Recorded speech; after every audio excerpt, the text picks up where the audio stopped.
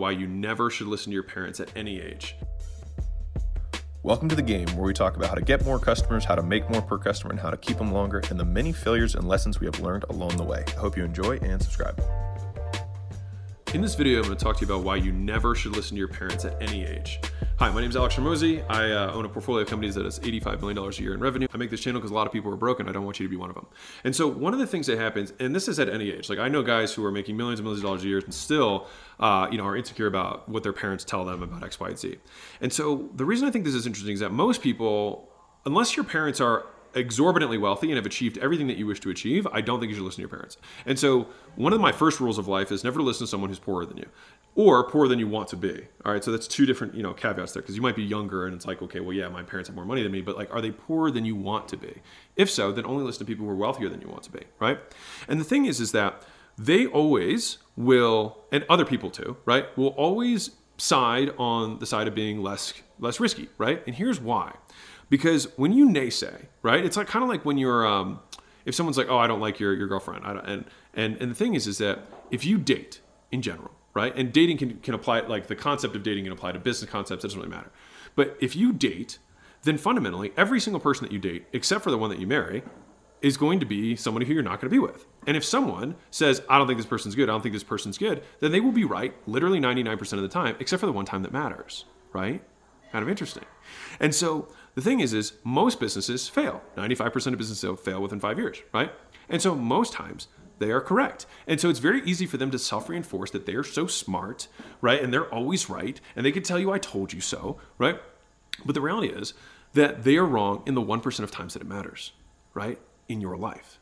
And so when I think about this, what's interesting is that like, the only way that is guaranteed to not get to success is to never take the risk to begin with, right? That's the guaranteed way of not achieving it. And I remember when I was quitting my job, that was the biggest conclusion that I came to, was that I was not happy at my current earning level, and that the only job, because there was one job that made enough money that I wanted, which was being an investment banker. So the best investment bankers can make $10, $20 million a year.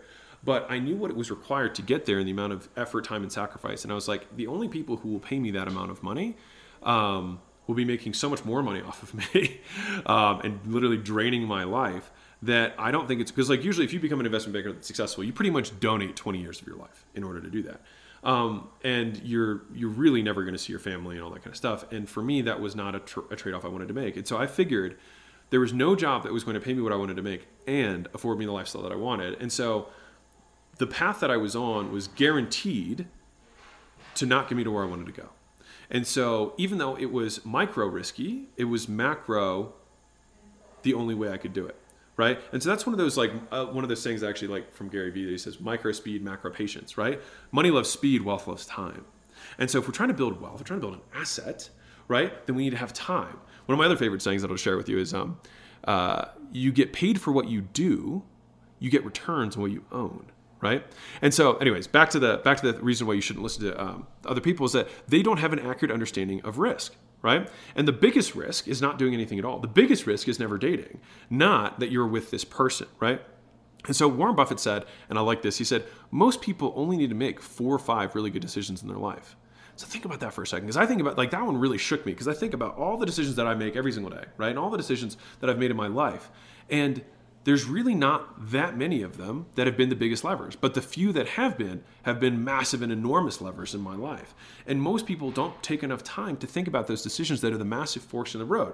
Am I going to keep going in this position? Do I want to live in this city? Am I going to marry this girl? Who am I going to get into business with? What are we going to do? Right? What are we actually going to do in this business?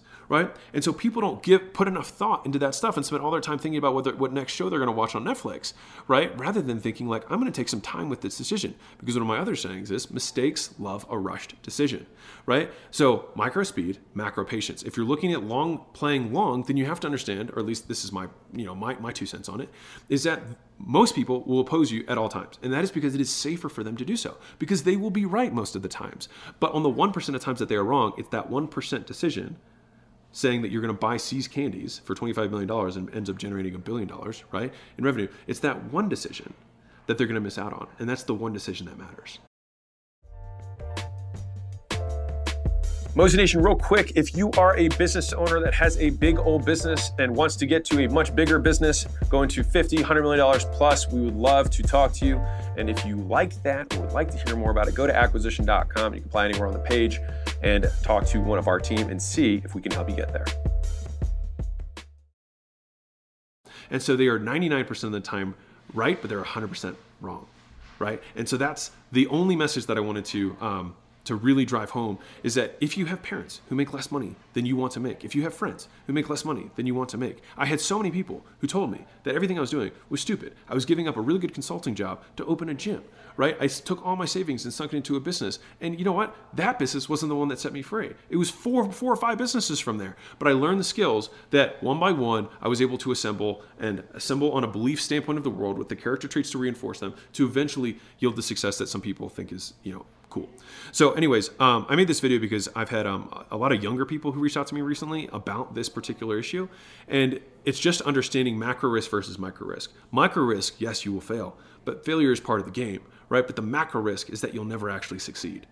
And that's the real game, right? And so you have to understand that you have to date in order to find the girl you're going to marry. You have to go on a lot of bad dates. You have to have a lot of small businesses that don't work, right? You don't have to. But it's common. And I don't know any entrepreneur who hasn't had a lot of businesses who eventually yielded success, right? Or even a lot of businesses within their main business. They pivoted a lot of times until they figured out what they were good at and what the market needed. And so anyways, I hope that makes sense to you. I hope you found value in this. I'm rooting for you. I'm your biggest fan. Keep being awesome. Keep taking risks.